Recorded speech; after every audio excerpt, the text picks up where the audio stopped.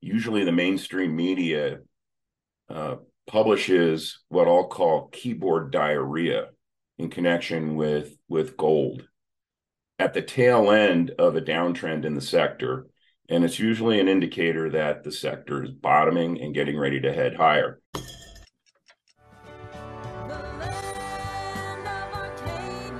Good evening, land of Arcadia Economics. And my name is Dave Kranzler of investmentresearchdynamics.com. And I publish the Mining Stock Journal and the Short Seller Journal newsletters. And welcome to another episode of my bi-weekly podcast for Arcadia Economics. I was going to discuss the economy and the propaganda connected to this idea that there's no recession. Many areas of the economy are already in a recession. I also was going to touch on what's going on in the stock market. It's been deemed a new bull market, and I think it's more should be a bull market head fake. I think it's a bear rally, and the classic signs are there, including the fact that during the month of June, retail has poured a record amount of capital, of cash, into stocks and mutual funds, specifically tech funds, on both a weekly basis and for the month of June. And that's usually a signal that an upward move in the stock market is about to come to an end. This one in particular, because it's completely dislocated from any semblance of economic reality.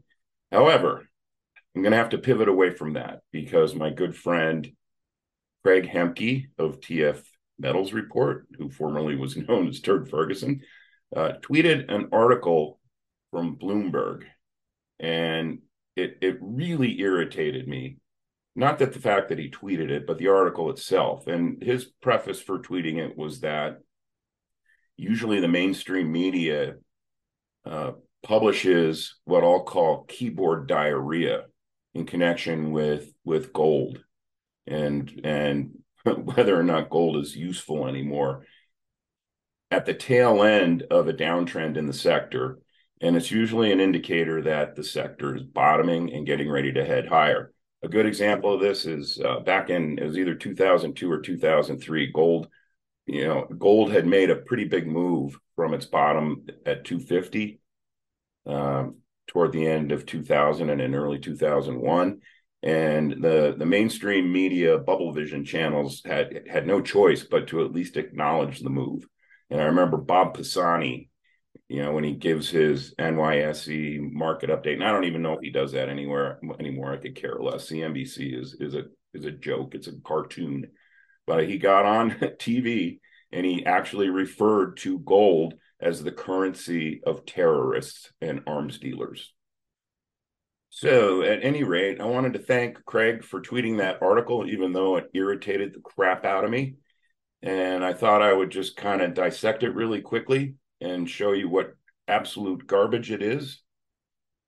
This is I guess, I mean, it's on the internet, it's Bloomberg.com. So I guess I'm just going to call this the front page of the article. Gold is no longer a good hedge against bad times.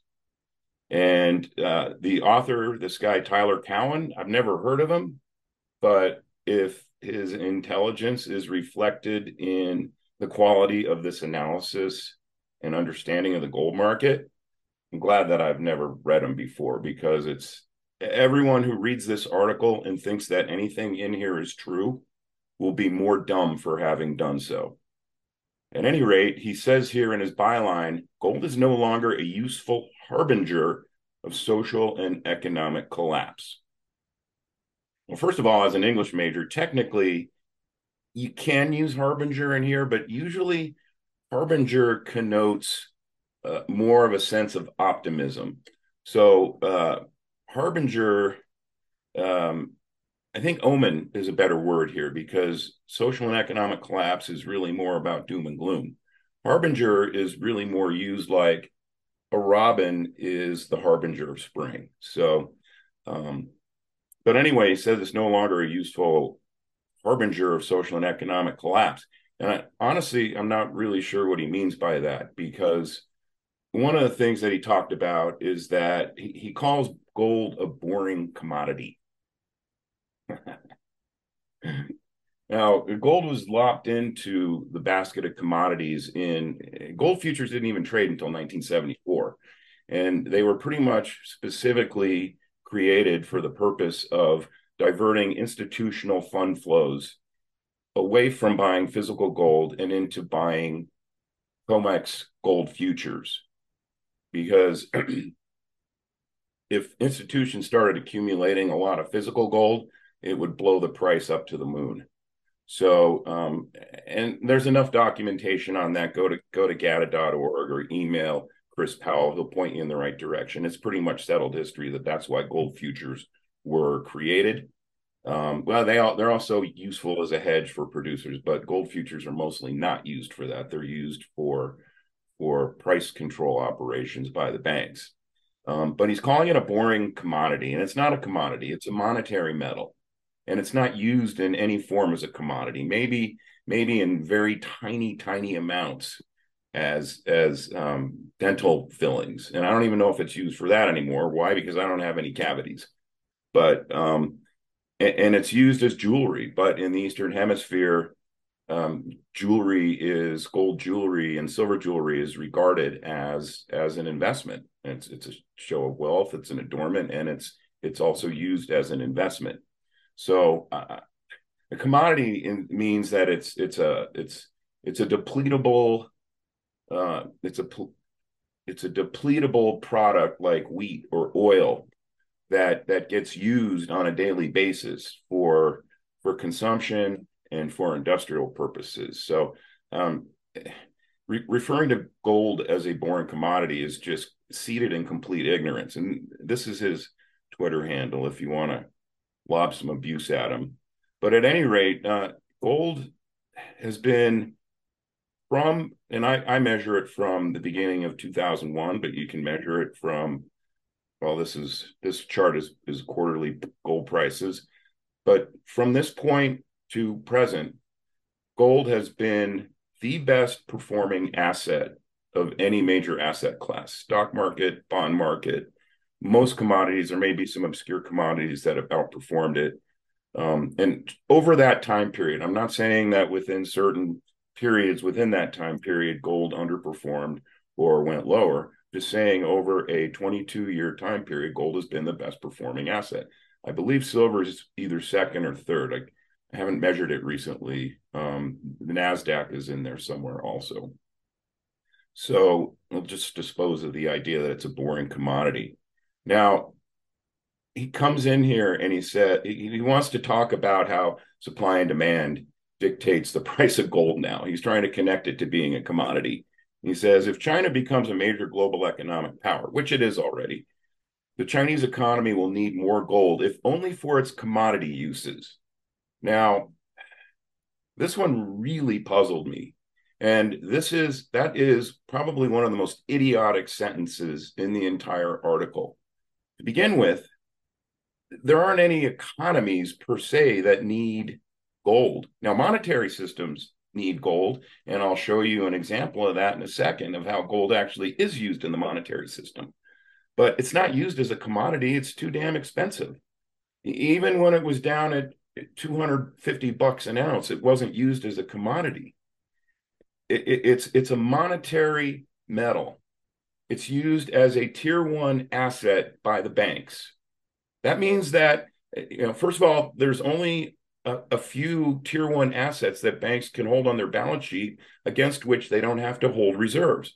A cash, so dollars and euros, etc., sovereign AAA rated bonds, and gold. And that's pretty much it. I don't remember if there's some AAA rated structure assets that have been thrown in that basket as well. So gold is a tier one asset. It's held by every central bank in the world, and it's being aggressively accumulated by the Eastern Hemisphere central banks. We don't know how much gold the U.S., the Federal Reserve holds on behalf of the Treasury. There's enough footprints in the snow to suggest most of that gold, if not all of it, has been hypothecated, leased out, or outright sold in an effort to help control the price rise of gold, which, as I discussed earlier, has been the best performing financial asset since 2001. Gold is also used as a wealth preservation asset by wealthy individuals, wealthy organizations, and intelligent people who understand what's going on in the monetary system. And then I mentioned jewelry. There's gold jewelry is all over the place in the Eastern Hemisphere, especially, and the Middle East, especially in India and China, and they view it as an investment. So instead of buying gold bars, a wedding groom gives his wife a big endowment of gold jewelries, might throw some kilo bars in there, and that's a testament of his love and commitment to his bride to be. So let's just get rid of that. That's a useless comment. Now, I talked about how gold is used as a monetary metal, and it is incorporated into the monetary system, just not the way we think it is. This was a graphic tweeted out by Dan Popescu, I believe you pronounce his name. I follow him on Twitter. He posts some good data that comes in handy for me, so I don't have to do all my own research. But at any rate, this is the currency composition of world official international reserves, and I'm not sure if this is an aggregate of all of the major central bank reserves or if it's the reserves held by the IMF. I need to have that clarified. But at any rate, it's labeled World Official International Reserves, and I'm sure Dan got this from an official source. And you'll see here that gold represents 14.7% of World Official International Reserves. It's third only to the euro and to the US dollar. Now, if this is, I think this is the composition behind the IMF, behind the SDR, the IMF SDR. And at one point, the US dollars used to be a much higher percentage of world official reserves. So, and you can see, I mean, gold is a major part of the global central bank reserve system. And I suspect at some point, gold will be overtly and directly reincorporated into the monetary system. I don't know when. I think Rickards is saying in August. I doubt it. I'd be surprised. But at some point it will. And it's clear that that's the direction that the Eastern Hemisphere and the BRIC consortium is moving in. So to be frank, it's idiotic to refer to gold as being used for commodity uses when it's clearly an important reserve asset in the global monetary system. At any rate, I need to let you know that this episode is sponsored by Silver Viper. And Silver Viper is advancing its Law Virginia project in sunny Sonora, Mexico. You can find the stock under the tickers VIPRF on the OTC Bulletin Board in the US and VIPR.V on the TSX Venture Exchange. I just wanted to share a chart with Silver Viper of Silver Viper. I mean, the junior mining stocks, as everyone knows, have been mercilessly beaten up. It's getting kind of ridiculous. I've been through several of these cycles since 2001, and all I can say is, unless the world is going to come to an end and totalitarianism descends on everyone, there will be another big bull move in the sector. And the timing on it, when's that going to come? I have no idea.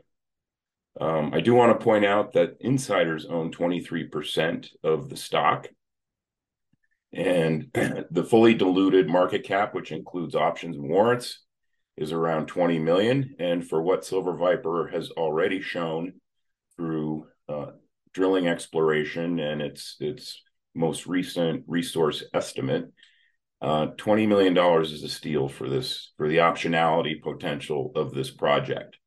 But at any rate, you can see the chart that the stock kind of bottomed probably in March. It ran up, and like everything else in this sector, it's pulled back, but it's pulled back to a nice uptrend line. Meanwhile, the volume has come down a lot. It's gotten very quiet. It's almost like the calm before the storm. And I also included the RSI and MACD momentum indicators, and you can see the RSI confirms this uptrend, as does the MACD. And the RSI is coming from extremely oversold, and it's now kind of in neutral. MACD is also coming from extremely oversold reading, and it's still a little bit oversold here. I mean, from a technical standpoint, and I'm primarily a fundamentals-based analyst, geared towards longer-term investment strategies. But at some point, I think this thing's going to explode upward. I mean, I could have put in a wedge here, and as the technical gurus in the audience know, wedges can resolve either way. But given the momentum in the stock right now, I would say this thing at some point is going to be resolved upwards. Is that going to happen this month? I don't know. We're in a seasonally, consider it that it's historically, in general and on average, not always, it's a seasonally weak period for the precious metal sector. India is gone into dormancy in terms of not complete dormancy in terms of importing gold, but it's in between festival and wedding seasons, and everyone probably knows that we got that to look forward to in the fourth quarter, and that usually pulls the precious metal sector out of its seasonal doldrums. At any rate, that's enough of my ranting for this episode. Needless to say, as Craig Hemke pointed out, we probably are getting close to a bottom, if not at the bottom. Gold seems to be holding 1900 fairly well, and silver seems to be clawing on to 23. I do think that the market's going to start to move higher, and part of my rationale for that is when you see articles like the keyboard diarrhea that I just dissected for you. So Chris and I are going to be meeting up in Séguéla, Côte d'Ivoire next week. And I want to say I'm honored to be invited to the first gold pour celebration of Fortuna's brand spanking new Séguéla mine. And it's probably going to be one of the more profitable mines in the world. I'm looking forward to seeing Chris outside of the US. I've only seen him in Colorado and on podcasts. So I don't know if Chris wants to try and do a podcast from there. I think we might, so stay tuned for that. And if not, I'll be back in 2 weeks. And until next time, try to enjoy what you can as much as you can while you can, because who knows how much longer it's going to be before the whole damn system implodes.